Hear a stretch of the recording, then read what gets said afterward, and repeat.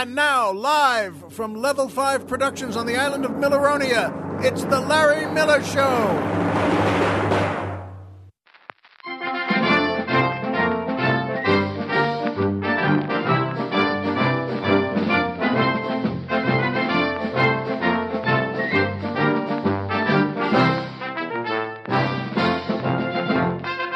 Good evening, Mr. and Mrs. America, and everyone who's always wanted to go to the Boone Tavern.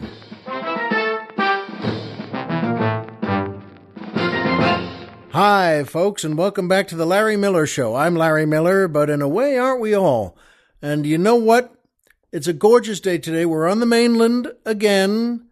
Ozzy, the beloved doggie of our family, one of them, is who's on the floor next to me right now in the studio, and he had another dentist's appointment with the vet, and the vet is the dentist, but he's, God bless him, he's just fine.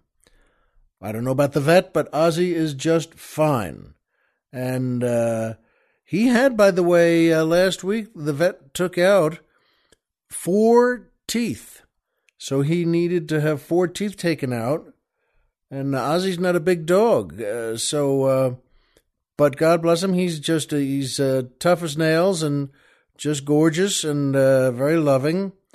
And Colonel Jeff, just before we turned on the tapes here, Colonel Jeff just went to the restroom, and as he walked past, Ozzy flipped his tail and wagged it, bump, bump, bump on the floor, didn't move another part of his body. And then Colonel Jeff went in to pee, and when he came back out, there goes Ozzy with that tail again, and it's very sweet. It's very touching. If you know dogs and you love dogs, you know, as the Colonel just said, well, I guess he's not moving anything else, but he wants to let me know he's with me. And I said, that's exactly right. He loves his Uncle Jeff. In any case, we're on the mainland here, and Ozzy's fine, but we're on the mainland, and that music always gives me such pleasure and brings me up, and the Colonel too. And of course, that's the Mike Murphy Orchestra and the Patricia Blair Dancers, featuring boy tenor Richard Mirondo, asking the musical question, if necessity is the mother of invention, who is the father? Well, I'll tell you what, Richard, I think that's a pretty good question. It never dawned on me.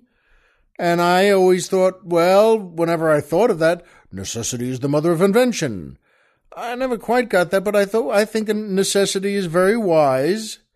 It's a wise thing to have. It's a wise thing to be. So, you know, what else could be the mother of invention? And that's a good question. Well, if necessity is the mother, who's the father? And Colonel Jeff immediately said, money. Money is the father of invention, and I thought that was a wise answer, too. What could be the father of invention? Curiosity? Boredom? Laziness? Now, let's be honest, a lot of things get invented because people are just trying to get out of doing something. For instance, Colonel Jeff mentioned this as a boy. He saw that when his mother went shopping and came home, and the trunk had 4 bags in it, he knew that if he took 2 bags, one in one hand and one in the other, that would mean 2 trips up to the kitchen. But he would take all 4 bags and make 1 trip. He thought that was, well, pretty clever. And as he said, his mother always called that the lazy man's trip. And so it's a good relationship there, by the way. But that's an interesting response to something she might say. Okay, you know, I'm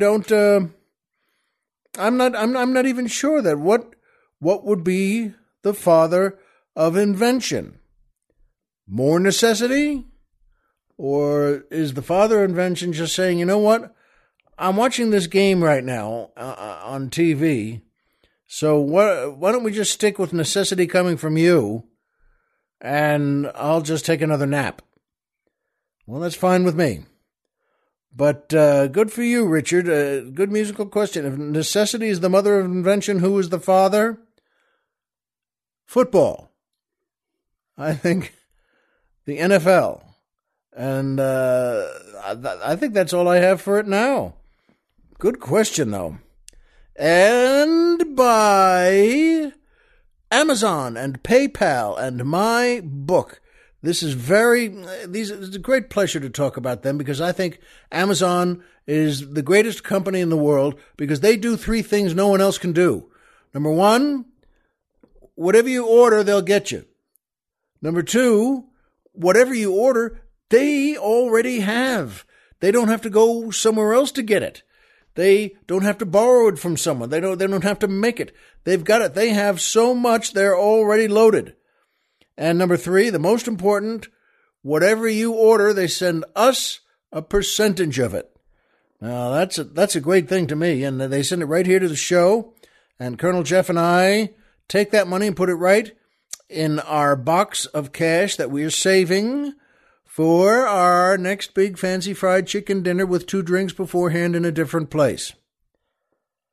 And so you know what? I'm grateful to Amazon. Plus, you can get anything in the world there. So you know what? Go to Amazon, not on your computer, not on your laptop, not on one of your phones. Go to our website. That's LarryMillerPodcast.com. Who's on the Mountain? Tom Mix.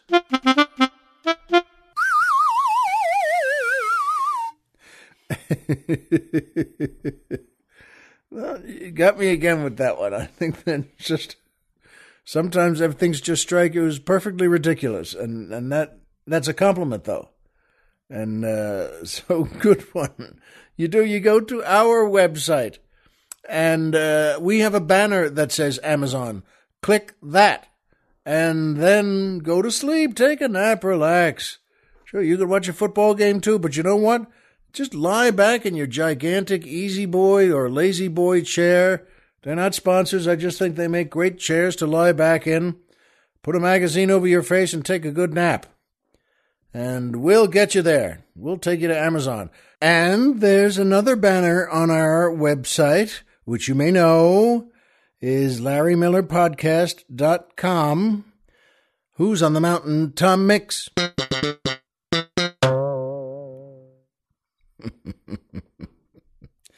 Boy, that string is not in good shape, is it? But that's all right. Boy, PayPal is a terrific group, folks. They really do make you feel like you're saving the world. And if you enjoy my show here, and why wouldn't you? And if you'd like to send us a few bucks to help out, and why wouldn't you?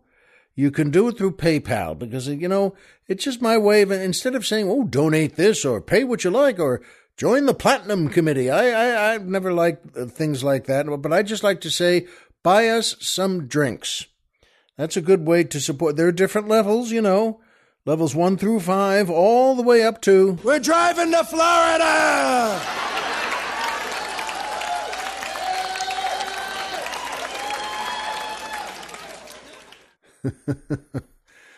It is great to have things recorded. You know what? That's a frozen moment in entertainment, in life, and I like them. I still like that audience. I don't remember where I was, but it was a good set, and I was pleased, and I think they were pleased. So, you know what, though? Do that. Look for the PayPal banner on our website. And by the way, every little bit helps us keep the old leg lamp lit, and we're very grateful to those of you who have sent money, and thanks to everyone who's about to contribute too. We're very grateful for it. And by my book. That's right.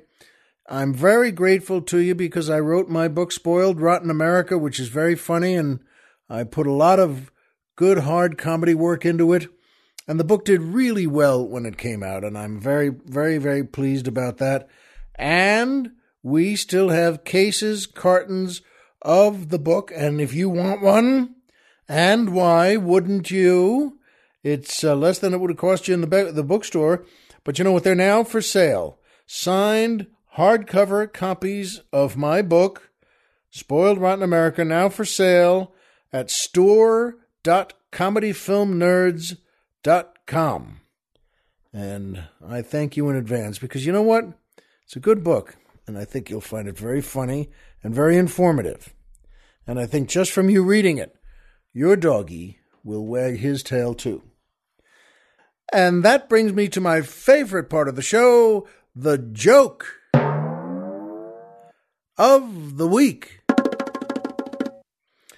It is. It's a wonderful thing to pass a joke along. If it's a good joke, you know what, folks? You know the difference, and I know the difference, and Colonel Jeff knows the difference. If this is a good one, yes, pass it along to your family and your friends and your loved ones. And I think this is a good one, too. We both got a good chuckle out of this morning. There's a big fishing village on the shore of a lake. But you know what? They're going through a really slow period. No one catches any fish. There's nothing that's catchable. No one comes back with anything. Their baskets are always empty, except one old man. He goes out on that lake in his boat every single day, and he comes back with baskets full of fish. And, well, you know what? He's happy, and he's doing his job. And the fish are doing their job, too. And one day, though, boy, you know what? The local game warden keeps getting suspicious with this guy. What is this guy doing that he gets so many fish? And he goes over to the guy in the afternoon one day, and he says to him, you know what? I'd like to see what you're doing, how you catch these fish, and I'd like to have you tell me about it. And the old man says, look, I've got a better idea. Why don't you come out with me tomorrow morning? And we'll leave here at 7 in the morning, and you come out with me, come in my boat, and you'll see exactly what we do, exactly how I do it. And the game warden, nods and says, you know what, I'll buy that. That's a good idea. Okay. Sure enough, the next morning, they're both out there at 5 minutes to 7, right on that dock. And the old man, the old fisherman, he's not surprised. He says, well, he says to himself, this game warden wants to see. So they both get in the boat, and they go out, way out. It's a big lake, and it has this way to go left and this way to go right. It's a big piece of water. And they find the spot. They can't even see where they left now. And the old man says to the game warden, okay, here we go. And he reaches into his bag and takes out a big stick of dynamite. That's right, you heard me. And he flicks a big kitchen match with his thumbnail, and he lights the dynamite.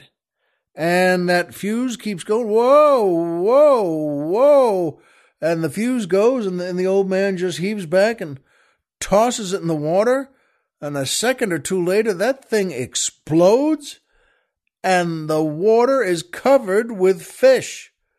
That just knocked them all to pieces. And he starts, as he's rowing along, using his net to scrape the fish up and put them in the baskets.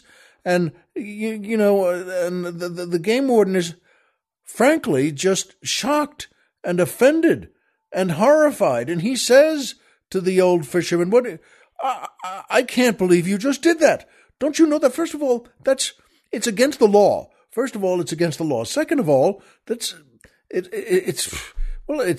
strikes me as cheating. You're not catching the fish, really. You're just knocking them cold or killing them. They all just come to the surface. And as he's talking, the old man takes a second stick of dynamite out, flicks the match a second time, lights that dynamite, and he just reaches his hand out to give it to the game warden, and he says, you going to fish or you just going to keep talking?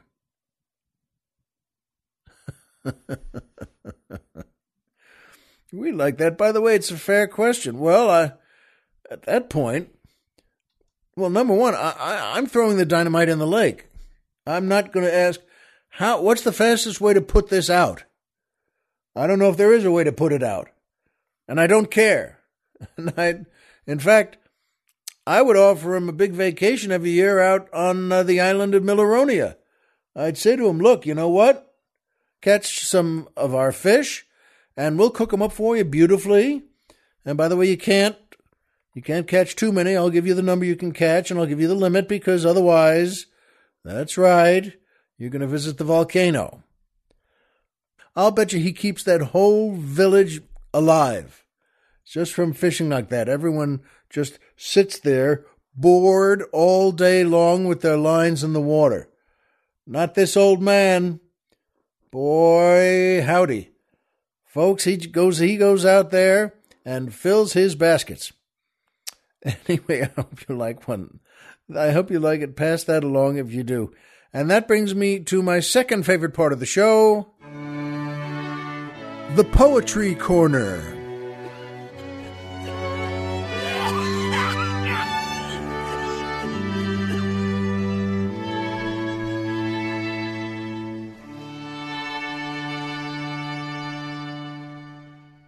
Boy, that string quartet is still just beautiful. I don't know which member coughs. I don't know whether it's the viola player, the cellist, one of the two violinists, but he's got that cough. And folks, you know what? This is the same way. A good poem can move us. It can show us something we didn't know about life already from the point of view of the artist, the poet. And the poet in this case is Derek Walcott. He's from St. Lucia in the West Indies. He studied at the University of the West Indies in Jamaica, and he was born in 1930, and he's still alive. He's still doing fine, and I'm glad, because he's a terrific poet, and here's one he wrote called A City's Death by Fire. After that hot gospeler has leveled all but the churched sky, I wrote the tale by tallow of a city's death by fire, under a candle's eye that smoked in tears. I wanted to tell in more than wax of faiths that were snapped like wire. All day I walked abroad among the rubbled tales, shocked at each wall that stood on the street like a lyre.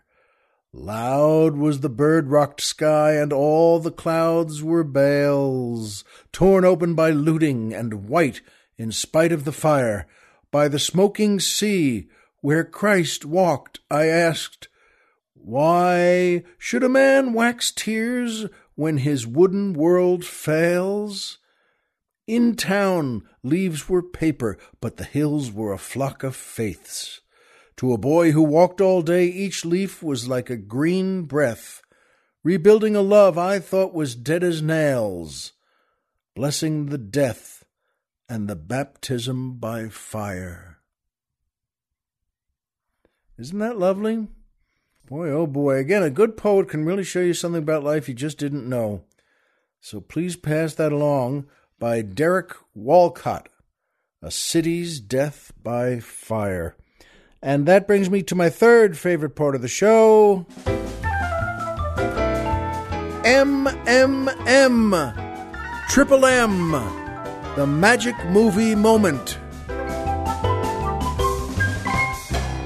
Oh, and this is a good one too. Yes, I think you may know by now, I'm a fan of John Wayne's. Oh, I love the guy and of how he lived and how he smiled, and quite a fella. And this past, about 5 days ago, I was on the road. I was in New York and Kentucky, and I was working with Jerry Seinfeld. And those are always fun jobs. To open that show, he can fill any theater in the country, and he always gets us to a nice hotel. And I was there on the day before the show in New York, and I was watching, there was a John Wayne movie festival going on the TV, and this one is from 1971 called Big Jake. It's directed by George Sherman, and it stars, it's a great cast, John Wayne, Maureen O'Hara, Richard Boone, Harry Carey Jr., plus, by the way, playing three of his sons, Patrick Wayne, Chris Mitchum, and Ethan Wayne. And Chris Mitchum is, it's one of Robert Mitchum's children. And Patrick Wayne and Ethan Wayne are two of John Wayne's children. And they're really good. Patrick Wayne is a terrific actor, and Ethan Wayne plays his grandson in this movie, who looks to be about 6 or 7 years old. Boy, he does a great job, though. And this is a bloodier Western than any of John Wayne's others. And he himself gets shot several times in the movie. And here's the triple M, though, the magic movie moment for me in this. His grandson, played by his son Ethan Wayne, his grandson, Jacob McCandles, has been kidnapped. And Wayne is, frankly, the only man, as they say in the movie, the only man big enough and tough enough to go get him. And Wayne's character is also Jacob McCandles. And he and his grandson, though, have never met.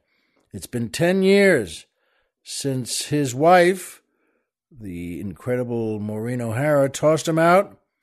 And he's never met his grandson, and he didn't even know his grandson was named Jacob.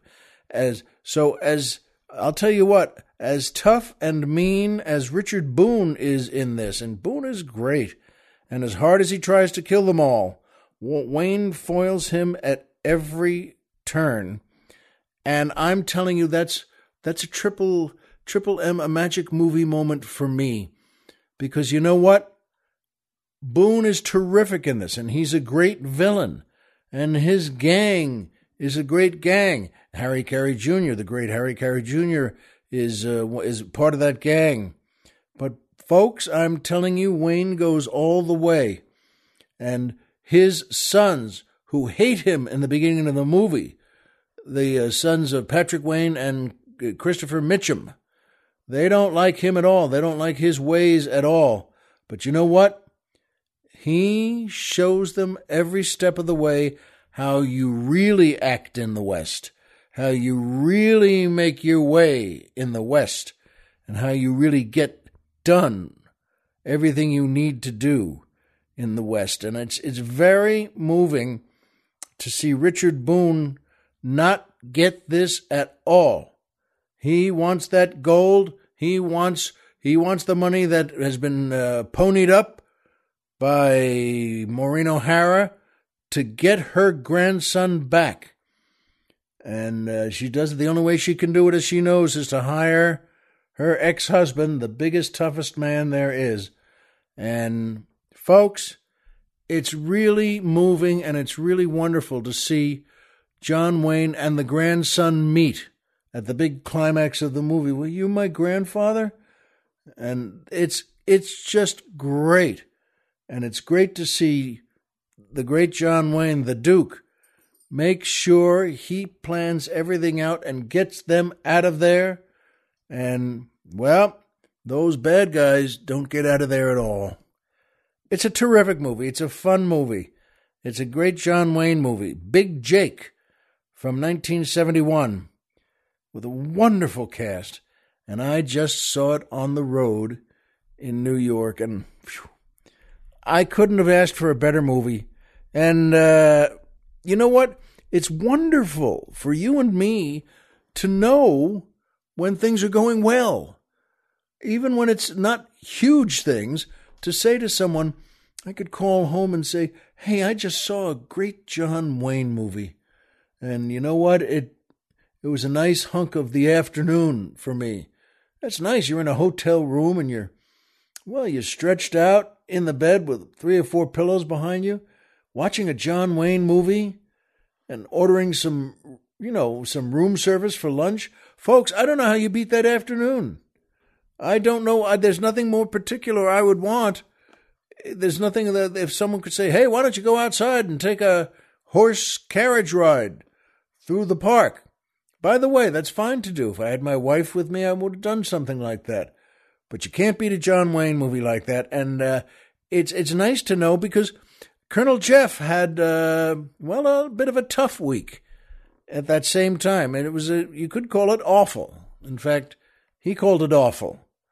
And things just seemed to keep going wrong. That he's producing a new podcast for Mike Murphy. And it's just terrific. It's called Radio Free GOP.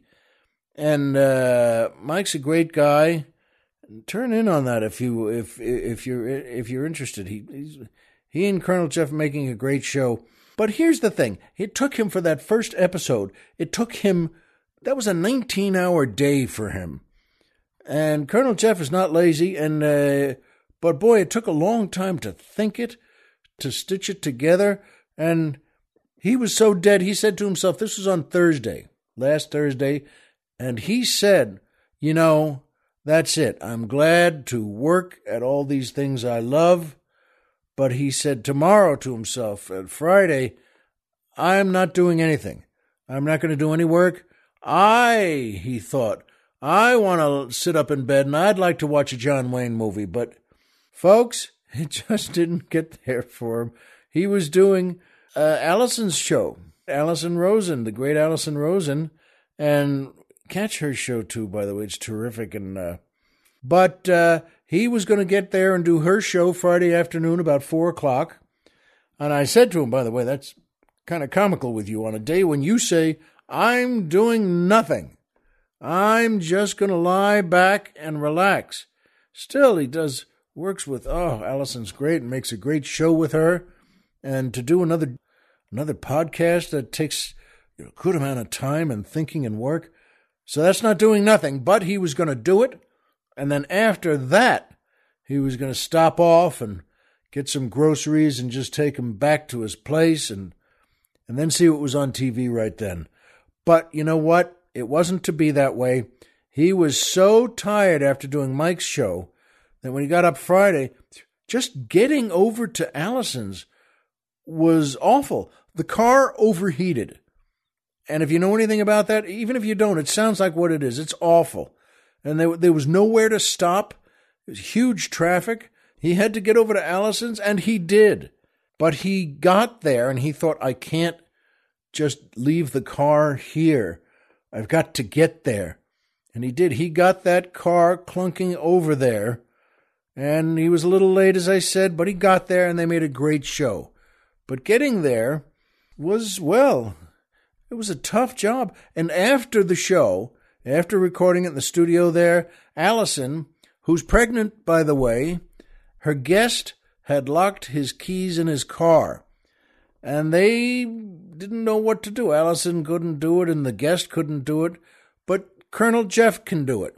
Maybe he's not the colonel over there, but he is here.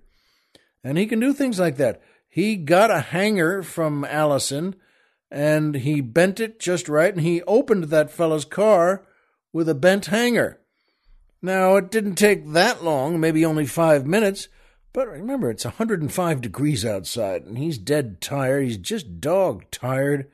But he did. He got that car open with a bent hanger, and then, everyone all right, he said goodbye to the guest, said goodbye to Allison, and then he went back to his car.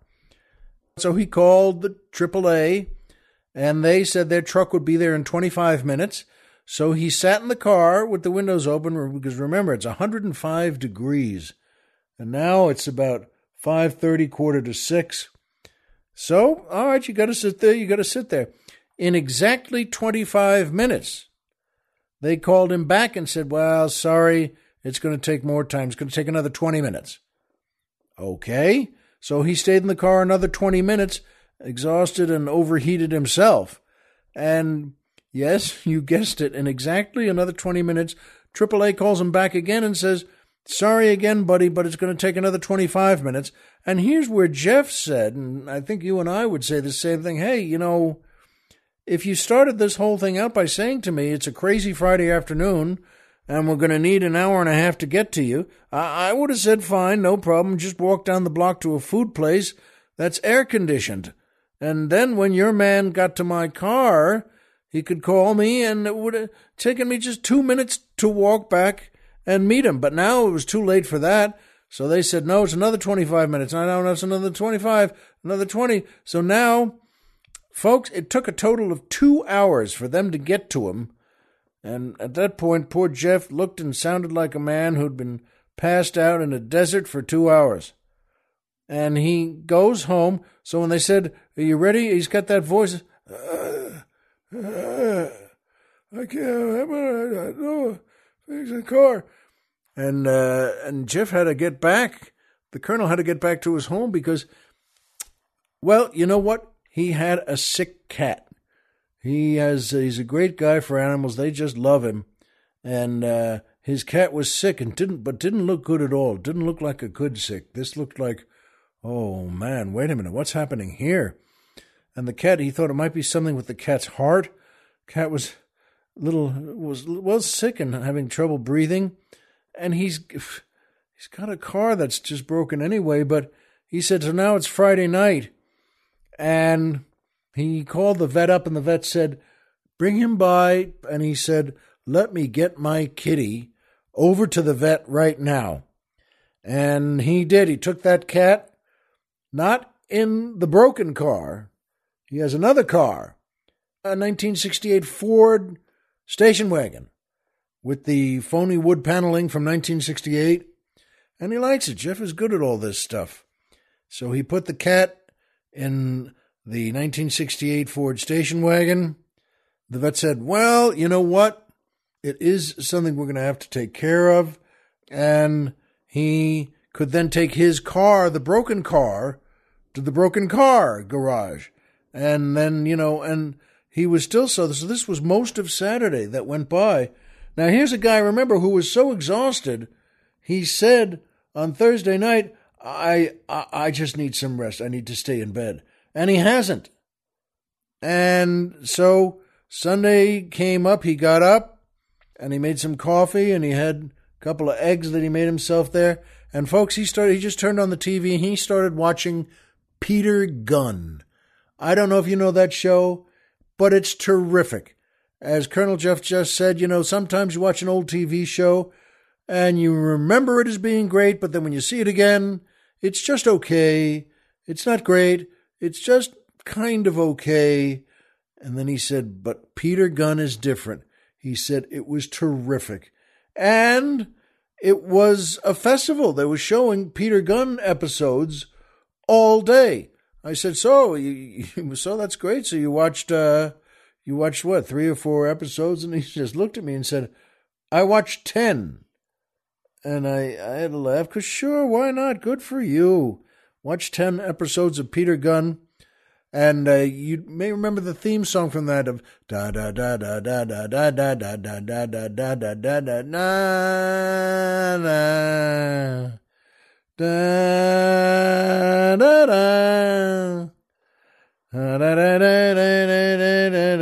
da da da. Henry Mancini wrote that. The great Henry Mancini. And maybe he wouldn't be so happy hearing me sing it, but maybe you know it by that song. And so you know what? No matter what had gone on, Jeff said on that Sunday, okay, you know what? Today is mine. I'm dead tired and I just want to lie in bed and watch TV. It was that full day of Peter Gunn reruns, and he watched a full day of them. And you know what, folks? You have to learn to appreciate, as the Colonel said to me just before. Plus, I felt a little guilty feeling so tired and feeling so annoyed that this had gone on and this hadn't gone on. And he said, we always feel a little guilty about that. And I said, I know. That's why he and I are close. That's why you and I are close. Because we know that lesson very well, don't we? You know what? Sometimes you just turn on the TV and you see a Peter Gunn episode and you smile and say, that's pretty good. I think I might just watch 10 or 12 of those. And that's a great way to be, to never lose that, to always know that, never forget that. It reminded me, frankly, of the night I spent with Seinfeld the week before, or the week that Jeff was going through all this, and we did a great show at the Beacon Theater in New York, and then that night we flew right after the show to Eastern Kentucky, to a city called Richmond, and then a ways outside of Richmond, just I think 15 or 20 miles, a town called Berea, which is Berea, and they have a college there, and we checked in to the Boone Hotel. And the next morning when we woke up, Friday morning, we went to breakfast at their restaurant in the Boone Hotel called the Boone Tavern. And we had a great time. Well, you shower up. We all got together about 9 o'clock. It was just a few hours sleep, but we're happy. And we're going to go see a movie, too. And that's always the schedule. When you work with Jerry, that they have this penned out, and his producer, Kevin, was there. And we went down to the Boone Tavern and had a very nice breakfast. And I said to them, you know what? Because there were portraits all over the hotel of Boone. That's right, of Daniel Boone. And I thought to myself, and they thought too, well, this is Boone area here. I wonder why this is such a Boone area. And so we met at 9:00 the next day in Jerry's room, and then we just walked down to the Boone Tavern for breakfast. And the thing is, we were all wondering, what is the Boone stuff? This really seems like Boone country, which is fine with me. Boy, he's a great hero. He's a classic. And there was a portrait of him next to the fireplace in the hotel lobby, but a real portrait of the real guy, of the real Daniel Boone. And Jerry and Kevin and I all had the same thought of, it doesn't look like Fess Parker, because that's who you get to love. But I knew a bit about Daniel Boone, and I said to them as we sat down, you know what? I remembered reading about him that Daniel Boone was everything we think of him. That is, a real frontiersman, a tough leader, head of the Long Hunt. They used to go on a thing that he led from North Carolina called the Long Hunt. And that meant they would go out hunting. They'd head west for 6 months, a year and a half, and they would hunt and, salt the meat down and put it in carts, big carts. And they had mules and other horses. And then eventually they'd go back to their community, to Boonesboro. And they had caught enough things to live on for another year themselves. So I knew about that. And I also I remembered thinking that, wait a minute. Plus another thing he did all the time, many times, he was the leader of multiple trips guiding wagon trains through the Cumberland Gap. And I said to them, isn't that here in Kentucky somewhere? And that's a tough trip. Kentucky is beautiful country. But those were tough trips. He had many Indian fights on those trips through the Gap. A lot of them. And they knew him, and he had his wagon train, and they would go out and fight. In fact, his son, Israel, was killed on one of them. And the Indians called off the fight so Boone could mourn for his son. And they had little biographies on the back of the menu there. And that's another thing that's wonderful to run into on a trip like that. It's another, how do you like that? Here we are at the Boone Tavern, at the Boone Hotel, in a place that really feels loyal to the great Daniel Boone. And, of course, I knew him from, the classic, the Daniel Boone Show. I mean, come on, who didn't know that? Fess Parker was one of the greatest actors. And, boy, he could do anything on that show, and he was big. He was 6'5", 6'6", and he really looked like Daniel Boone ought to look.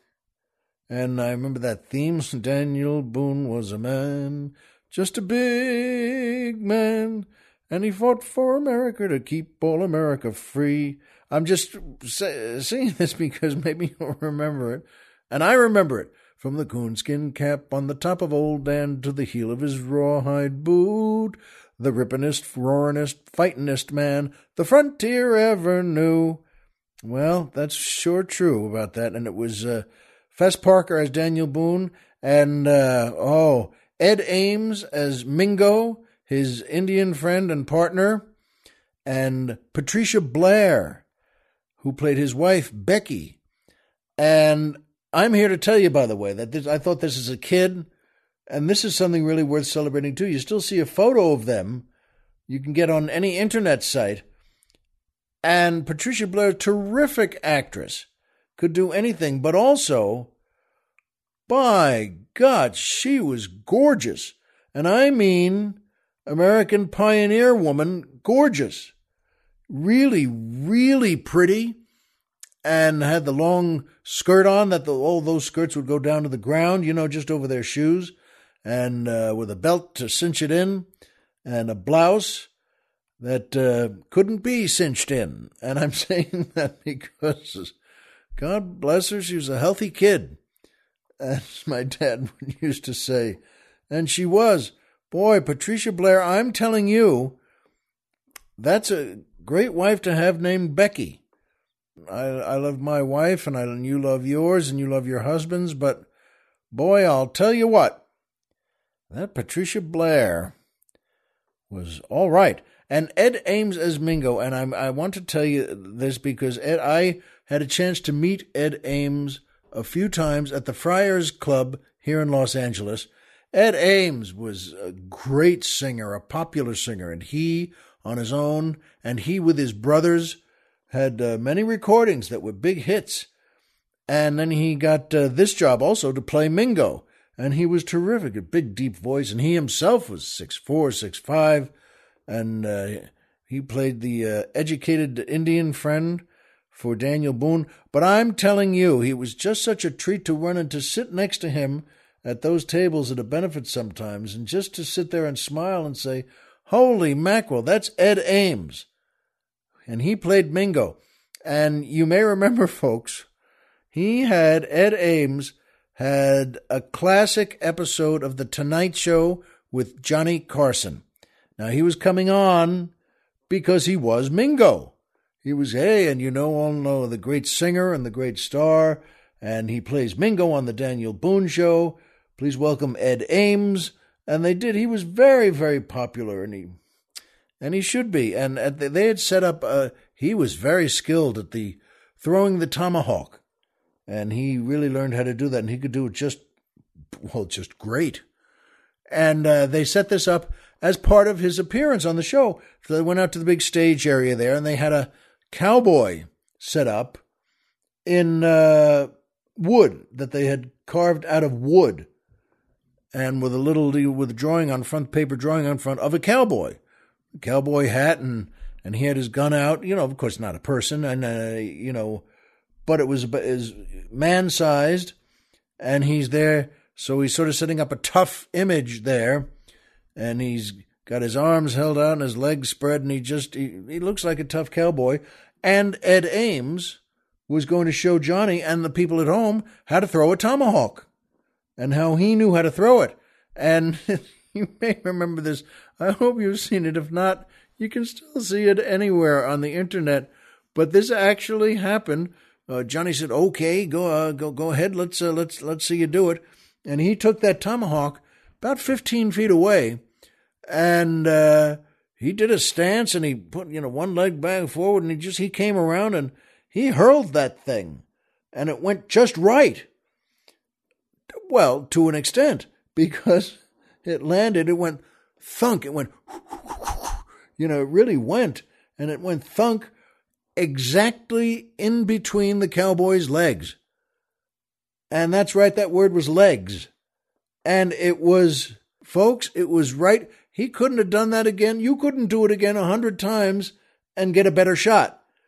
It was right, blade first, thunk, right into the cowboy at that exact spot on his body.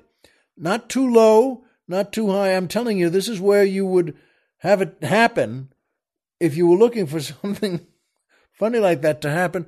Well, folks, he saw it, everyone saw it, and Ed Ames started to laugh. The audience was laughing, and Johnny Carson, as Colonel Jeff pointed out, Johnny Carson did a couple of great Jack Benny tapes, takes rather, of the expression of just kind of looking to one side and then the other. And then when the audience, one of the great things about Johnny Carson, he knew how to wait. And the audience was laughing, and Ed Ames was laughing, and just when the laughter peaked and it was going down, Johnny stepped forward and said, "Of course, that's Mingo Moyle, Frontier Rabbi."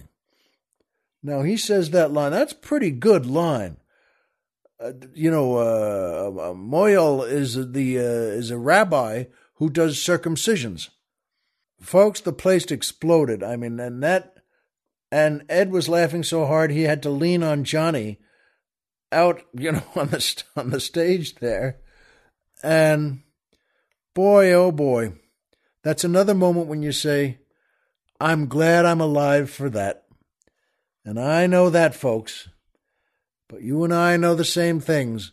Homer is Homer. Pluto is a planet. So remember, as always, if you walked out of bed today and had a job to go to and a home to come back to and someone there who cares about you, folks, the game's over and you've won. Be well and watch your tomahawk throws. We'll see you here next week.